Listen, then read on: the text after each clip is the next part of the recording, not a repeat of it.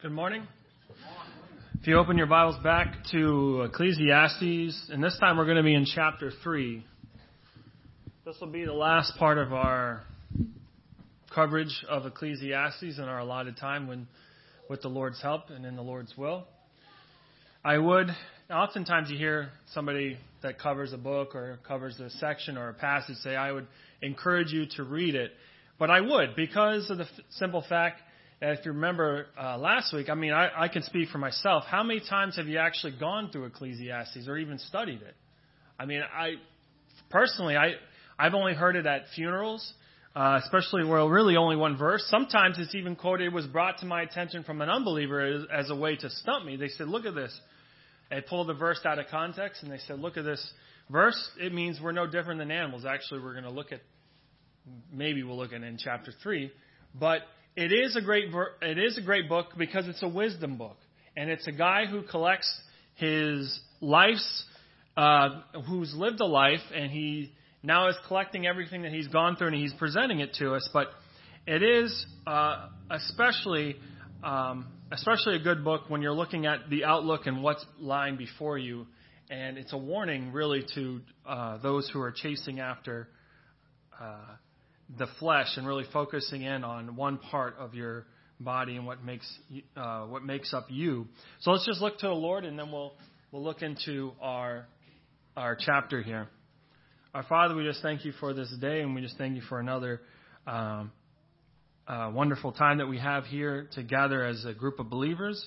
We take this as a gift from you, and we just ask you that you would help us to understand your book and your Bible, and it's through your Spirit who gives us understanding. So we just pray that you'd help us as we look into this book of Ecclesiastes. In Lord Jesus' name we do pray. Amen. So last week what we did, there's 12 chapters here in Ecclesiastes, and the Lord has led towards a particular subject. So we're only going to actually go a little bit we did in chapter 1 and a little bit now in chapter 3. But there are 12 chapters, and there's many topics that I didn't even mention. I'll mention them now. But Ecclesiastes also tackles the world's lies. There are many lies that you can think of that the world presents, but especially that Christians can get caught up into, especially unbelievers. But Christians can get caught up. That more money will make me happy.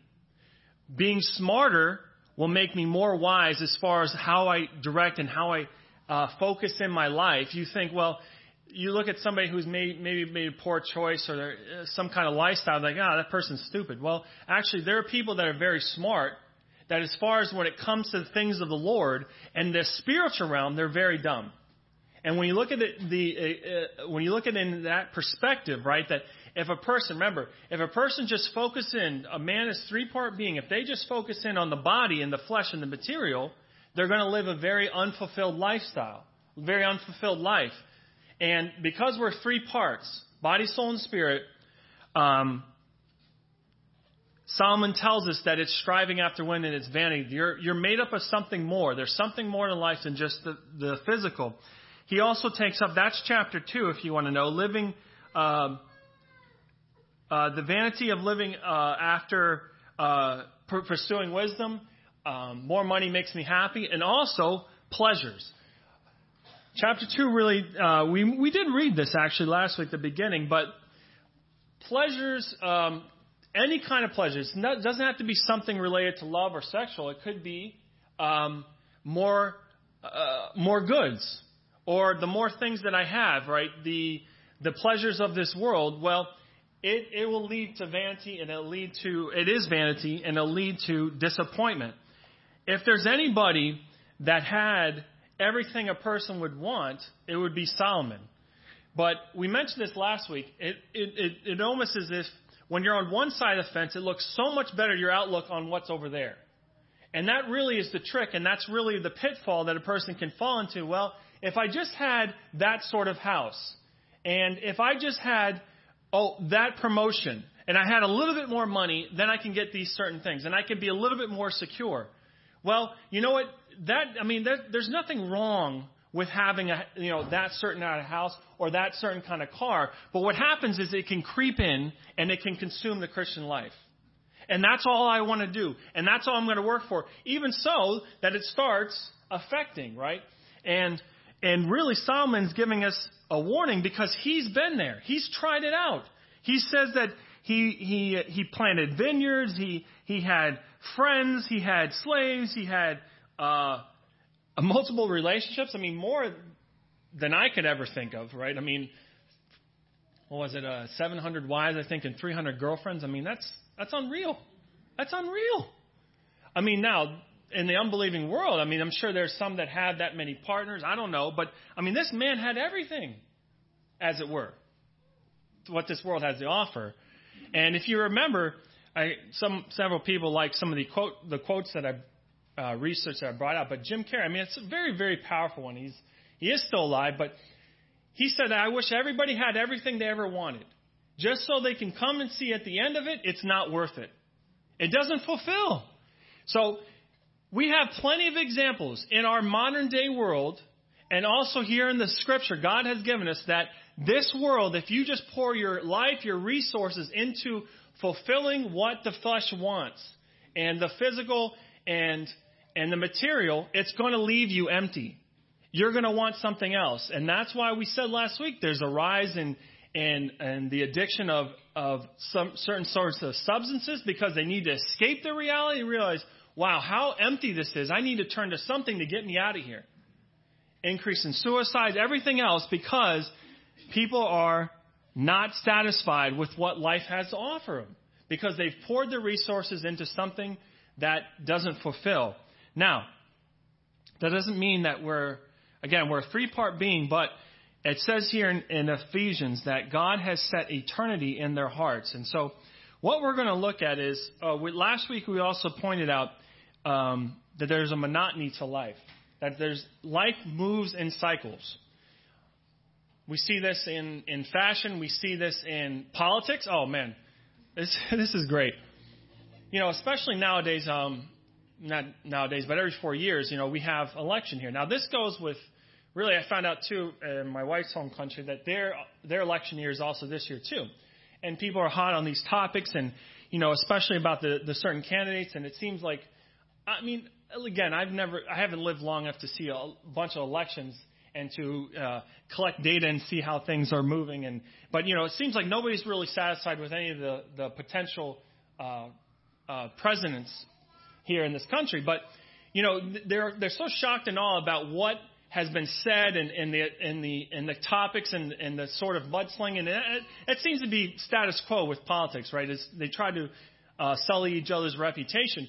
But what's interesting? If you look back, somebody, I read this, I forgot where I read it, but somebody pulled up, now I don't know where they found this because there was no television recordings, but back when you think about the founding fathers of this country, great, strong men, and they're all about honesty. And, man, if you read some of the transcripts of the things they said about each other and their running mates, my goodness, it's the same stuff.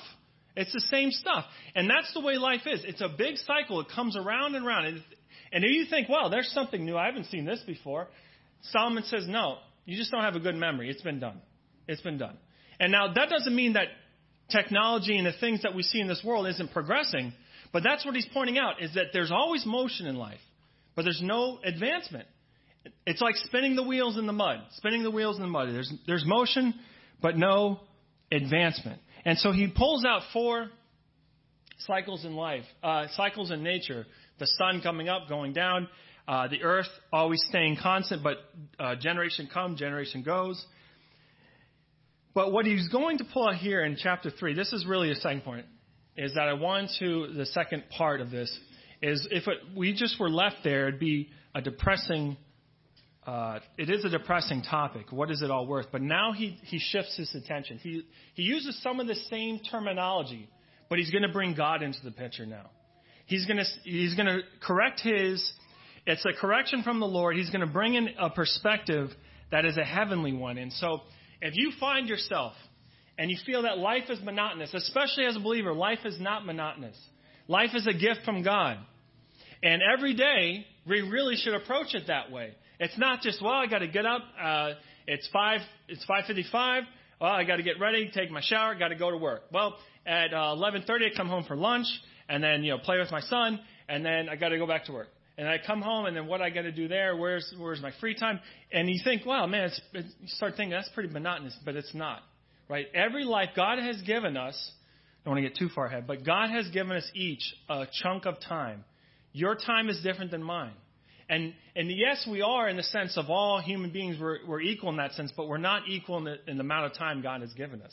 Some might live to be 120. Some might live to be 35. Some might live to be 16. Every person is given a chunk of time, and they're responsible for the way that they live that life God has given them. And so really everything God has given it as a gift, right? God is, when you think about creation and you think about what was, now this is very hard because we obviously think in beginning and end that really our existence had a beginning. It's going to, the world that we see in the universe is going to have an end. But God, he introduces himself to Moses that I am that I am. And what he's saying to Moses is that I'm self-existent. My existence is very dependent on things. We need air, right? We can say, well, I need sight. I need to be able to see. I need a car to get to work. God didn't need any of that. He didn't need love. He didn't need affection. He was self-existent. He didn't need human companionship like we do. We need that. But he didn't need that. He's self-existent. So the fact that when you think about human life and the creation, everything we see, it was a gift from God. It was a gift from God. And our lives, we should approach it the same way, that it is a gift from God. And really we should reflect on ourselves as what is it that I'm living for? And sometimes as believers, we have to readjust ourselves, right? We can get caught into covetousness. The Lord says, beware of it. It creeps in. Not just that you want many things, it's that you're chasing after something that's not going to fulfill yourself. It's not going to give you true satisfaction and pleasure. Really, it's the Lord. So what he's going to bring out is that now he's going to shift his attention, and he's going to say, God has done. God this. And he's going to really bring in that God is the one that orders time. And as we look at time, let's just start reading before I get too much ahead.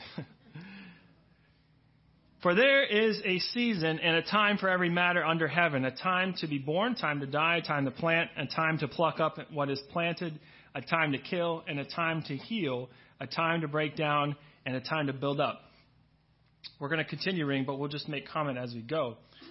And so now, as we come to this chapter, he's going to sort of refer back to what he started in 1. And as he looked at the cycles of nature, he said, wow, this is very monotonous. Look at this. This comes up, the sun comes up and goes right back down to where it started. And it seems like it just keeps going around and around and around.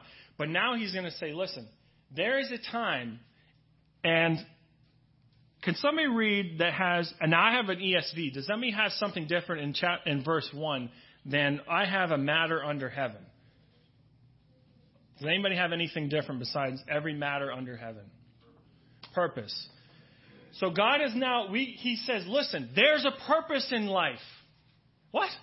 Well, you just said in chapter 1 that you just showed us the cycles of life, and they say it's monotonous. Look at it. No, he's going to say there's a purpose for it. This is important. He's going to start this conversation by saying there's a purpose for it. Now, as you go through these 8 verses, it might remind you. Now, this is another reason why I think of Ecclesiastes, because now, not that I lived during that time, but maybe some of you remember that the band The Byrds that sung that song, To Everything There's a Season. And really, it's somewhat verbatim of this from the Ecclesiastes. It actually was written by another man. I didn't know this, but Pete Seeger, back in the 50s, and the Byrds just, I guess, reproduced it or whatnot. But they really, it was used in a sense for an anti-war song. But the point is that he's going to bring all these different things. A time to be born and a time to die. We just mentioned, sometimes we see a person enter in the hospital. They'll go in for the smallest, maybe some kind of infection, and they end up dying. But then you see somebody who's gone in, and they've been in the most horrific accident, and they end up living.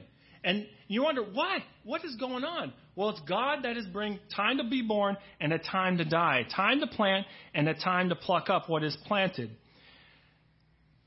Time to heal and a time to kill. Time to kill, time to heal, and a time to break down, and time to build up. A time to weep and a time to laugh, a time to mourn, and a time to dance.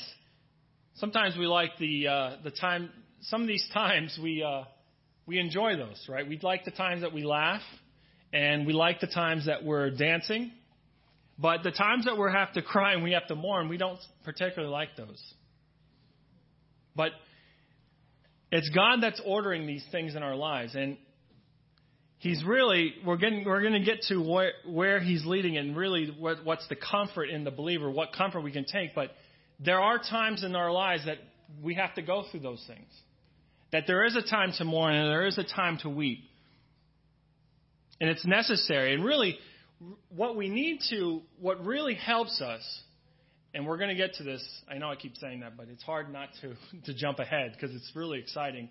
Is that if we can just get a perspective that God is the one that's ordering it, and all I need to recognize is He's more intelligent, more infinitely smarter than I am, and has the understanding, can look far ahead and see where my life is heading and what He's doing with it. It really is a comfort to turn things over to Him and say, listen, He knows better than I do. And if I have to go through this time of weeping and time of mourning, well, He knows. He knows. And there is a reason and there is a purpose for it under heaven. A time to cast away stones and a time to gather stones together. A time to embrace and a time to refrain from embracing. Time to seek, a time to lose, and a time to keep, and a time to cast away. A time to tear and a time to sow. A time to keep silent and a time to speak. Especially verse 7. This is where the Lord, I think, is every part, there's always the Lord is dealing with our lives in different ways, but it's so easy, especially when you're trying to witness, to somebody, you're always wanting to get out the gospel. I got to start. How can I fit it in? How can I fit it in? Man, the Lord's been really teaching me. Listen to these people first. Interact with them. And then I'm going to bring the examples. If you ever prayed this prayer, I don't know if you have. If you ask the Lord to open up doors and to use you, He's going to. Get ready. Get ready. Because the minute you do, it's almost like, man, I've been running into this person, day in and day out. And you start listening. I mean, every individual, according to Ecclesiastes, has something built in, and it's called eternity, what he says. There's something more than just the outer flesh. And so the unbeliever, apart from Christ, and if you remember for your own life, you're searching for something. So anybody who's honest with themselves, they're searching. They don't have the answers. They look at life, and really, they look at life, and they look at all these seasons in life, born, die, time to weep. And if you don't have that understanding that it's God that's ordering this, it's despair. Because you just look at life and you say, well, here it is. How did that happen? I mean, look at this. Oh, I'm just unlucky. I hear that all the time. Oh, I just got lucky and I just got in. Or I'm just, a coworker of mine had somebody who just recently passed away, very young. Oh, he just got unlucky. Huh? He just got unlucky. I mean, that's the way you can look at life. That's despair. And so when they just open up, and as a believer, we have the answer. We have the answer that there is something more to life, and it's something that is within them, and they need to, right? They need to settle that with God and have that spirit be brought back to life and have connection and meaning, be reconnected with their Savior. But it's God that's ordering the seasons. Time to love and a time to hate, a time for war and a time for peace. Back in, I guess now it'd be, 40 years, there was a big movement against the war, and it was at one point popular opinion, and then it turned quickly to not public opinion against the war. Well, God does say there is a time for war, but there also is a time for peace. But it is God that is ordering these things. So look at this in verse 9. Very interesting. These next couple of verses. What gain has the worker from his toil? Now, remember, he said this in chapter 1. It's all vanity, vanity, vanity. What is it that a person gains from his toil? Well, you notice there's no vanity here. He doesn't bring it in. Why is that? I've seen the business that God has given the children of men to be busy with. He has made everything beautiful in its time. I mean, how powerful is that? To think about the seasons in our lives. To think about the low times that we go through. To think about those valleys that we have to walk through sometimes. You say, oh, you could just say, oh, that's unlucky that I went through it, or that's unfortunate. Well, it's God that makes everything beautiful in His time. I mean, that's powerful.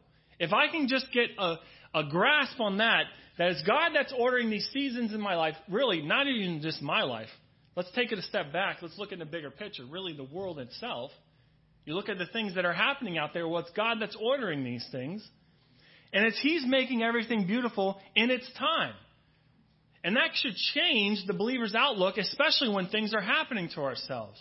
Now, these aren't very easy topics to start talking about. One of my, I don't want to say it's my life verse, but one of my, at least for a time it was, in Psalm 119.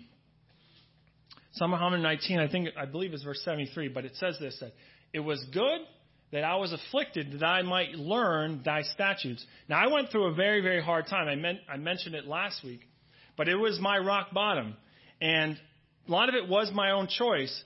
And I got myself into it. But the Lord brought me out of it, restored me. But I was like, man, what was all that? Man, it was so painful to go through that. But He kept bringing that back up. It was good that I was afflicted, that I might learn thy statutes. Now, there's other ways the Lord can teach us. There's other ways, right? We can read about it. We can look at Solomon's life and say, look what's going on here. Well, that's something I shouldn't be pursuing. But sometimes we do have to go through those hard times. And the Lord uses them to teach us something. Sometimes it's not even that. Sometimes it's not for correction, in my case.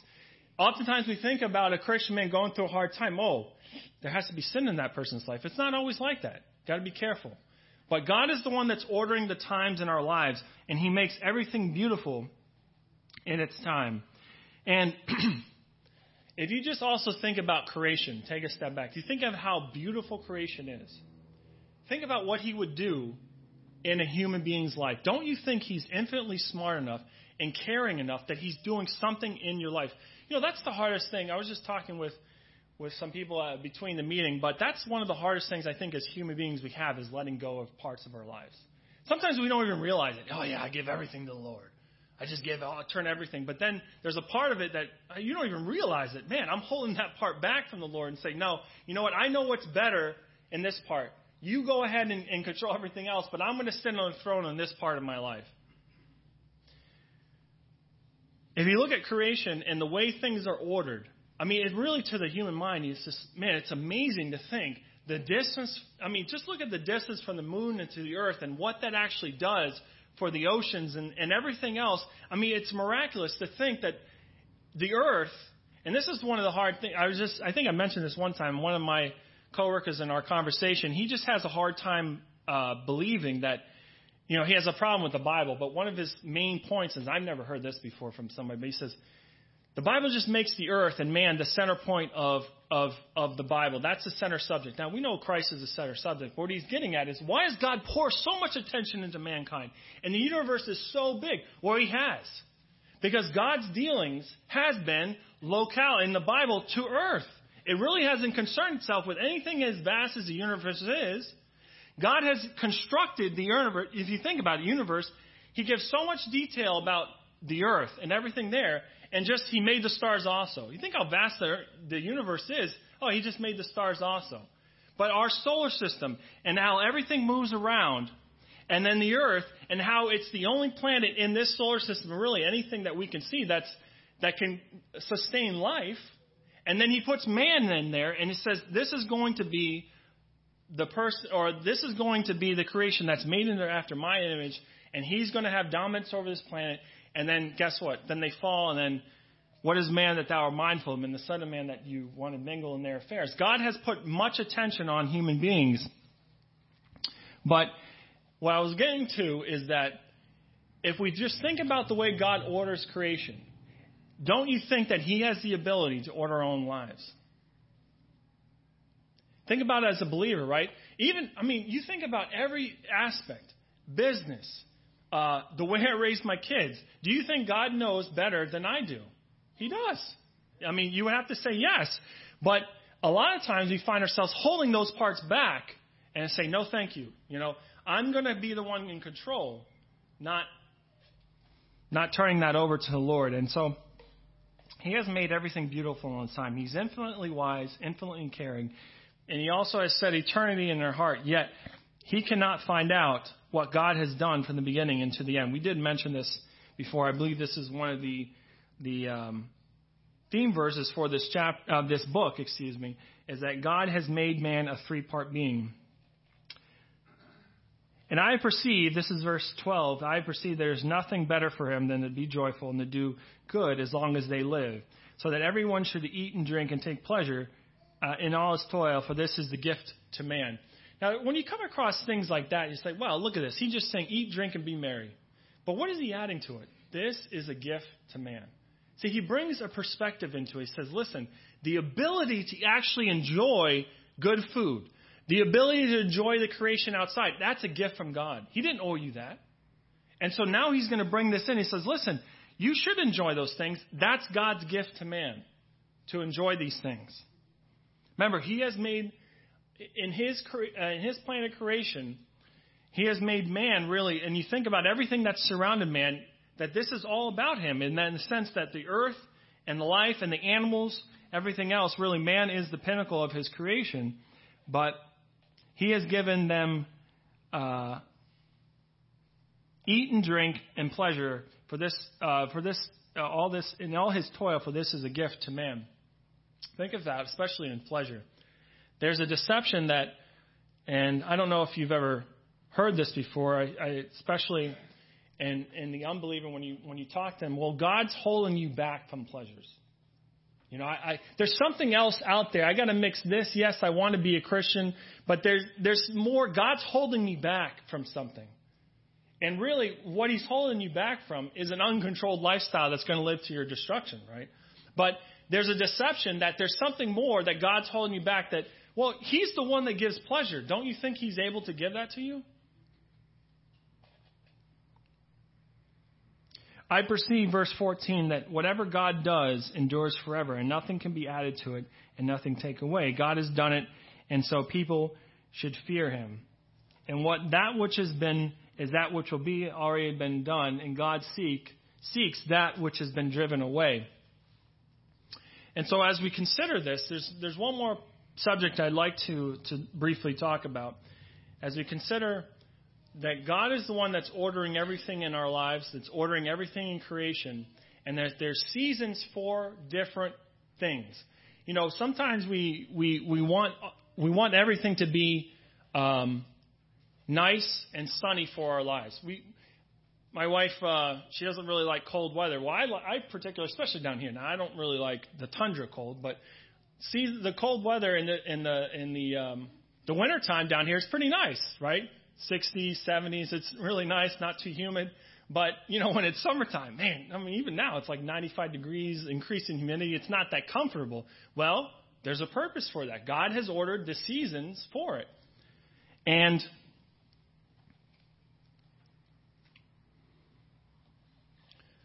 when we think about the seasons in our lives, again, we mentioned this before, is that we don't particularly like those kind of seasons, and sometimes we can kind of question, well, why did God bring me through this? And it can lead us to when we look at the seasons in the world especially, I don't know if you've ever thought this, but I tend to get this a lot in different forms and different packages. And what they're getting at is, if God is infinitely good and infinitely smart, why has he allowed this? And what they're attributing is why they allow this evil in this world. Or why did he allow me to go through this if he's infinitely good? Now, what they're getting at, there's several things what they have problems with, really, is what they're saying is, I know better what should happen in my life than God does, is really what they're getting at. It's like, I should go through this part of my season, right? Because it's very simple, very easy, to be spiritual when things are going great, right? Praise the Lord. You know, I got myself a new job, right? Very easy.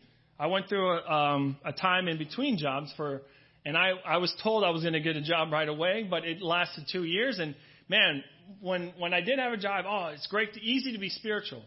But you go through those low times, and then you start doubting or whatever. But it's harder to be spiritual in those low times, isn't it? it's harder because you have to go through something, and it's those seasons that God is testing us and saying, listen, are you going to trust me when you go through these low times? It's easy to trust me when you're not. Sometimes we forget. We forget to thank him for us.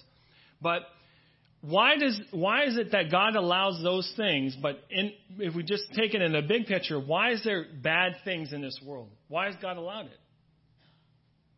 Well, again, we deal with, God's infinitely smarter. He infinitely knows what's going on. Even the fact, you think about the way sin entered into this world in the garden. Right. Satan was present, right? But he was not allowed. But then here comes the serpent. Why didn't God just stomp him right there? Problem solved. No more evil. We allowed him to come in here. Has it ever entered your mind that Satan's actually working out God's plan? He is. Can you imagine that? A guy he's not a guy, but an angel, a spirit, infinitely against who God is at this point, right? He's rebelled against him, but he's working out God's plan. He is. Can you imagine that? There's not anybody that's not, right? And we think about that because if God's the one that orders time and the purpose and the seasons. So here he comes, right? He comes in and he tempts the woman and man falls. But you think about nowadays, you think about even in the past century, the dictators that lived and the atrocities that happened. Where was God in all that? Well, he also brings up this subject here. Look at this. Verse 16. Moreover, I saw that under the sun, in the place of justice, there was wickedness. And in the place of righteousness, there was wickedness. Look at this. Even when I saw the person who's supposed to be upholding the law, or where this person was a righteous person or some priest, there's wickedness in there. What's going on here? I expected to see righteousness here. There was still wickedness. And I said in my heart, listen to this important fact. God will judge the righteous and the wicked for there is a time and a matter for every work. And so he takes a step back. He says, listen, if God is the one ordering time and seasons, guess what? There's going to be a time and season for judgment. And so I can look at the world today and say, man, look at all that evil out there. I just got to say, listen, there's going to be a time and a season for judgment. I might not know why God has allowed that. People like Hitler, groups like ISIS, and the atrocities that they are allowed to do. Well, God's going to reserve a time for judgment, and there's going to be a season for judgment. Sometimes it's immediate, sometimes it's not. But Solomon says, listen, there's going to be a time where God's going to bring everything back. And we know this from other parts of in our Bible, that especially in Revelation, where the books are open, God is keeping now, of course, God doesn't need a book to remember, but the imagery that God is going to remember every deed, every work that anybody has ever done, secret and thought, and he's going to lay it out, and they're going to be judged for that, for everything that they have ever done. Now, this is a warning, and this is the message that God has for you.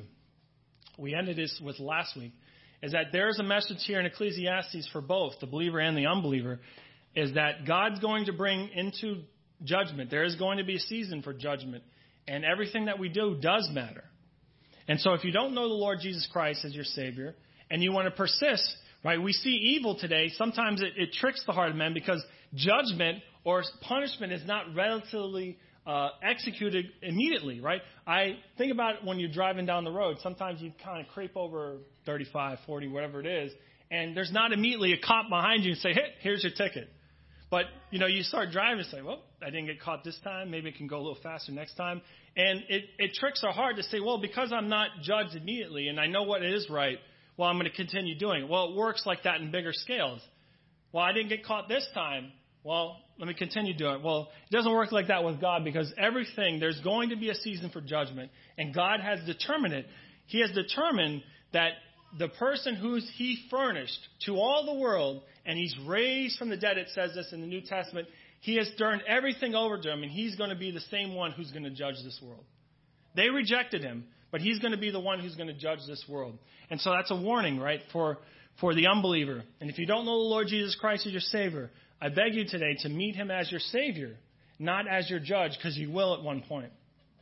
But for us believers too, for those who know the Lord Jesus Christ as your Savior, to take Ecclesiastes, the book. Remember, it's a collection. He calls himself the preacher. He's a collector.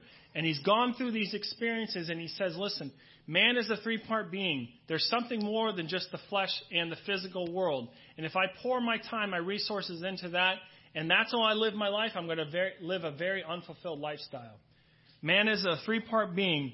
And now as a believer, you have been reconnected with your Creator by the work of God in your life, by the salvation and bringing you back to life and giving you a new life, really.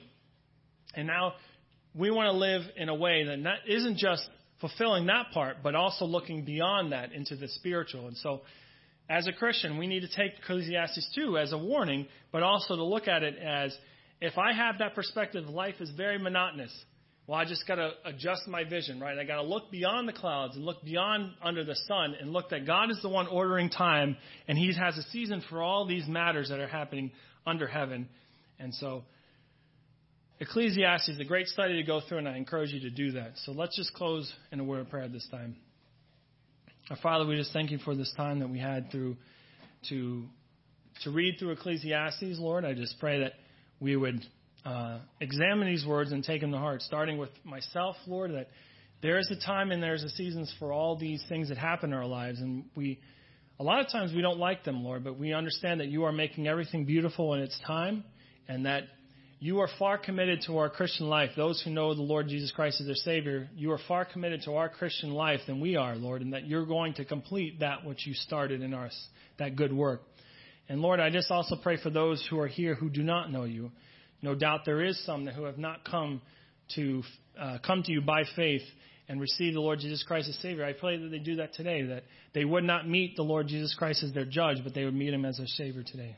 We just ask all these things and just pray that you bring us home in safety. In the Lord Jesus' name we do pray. Amen.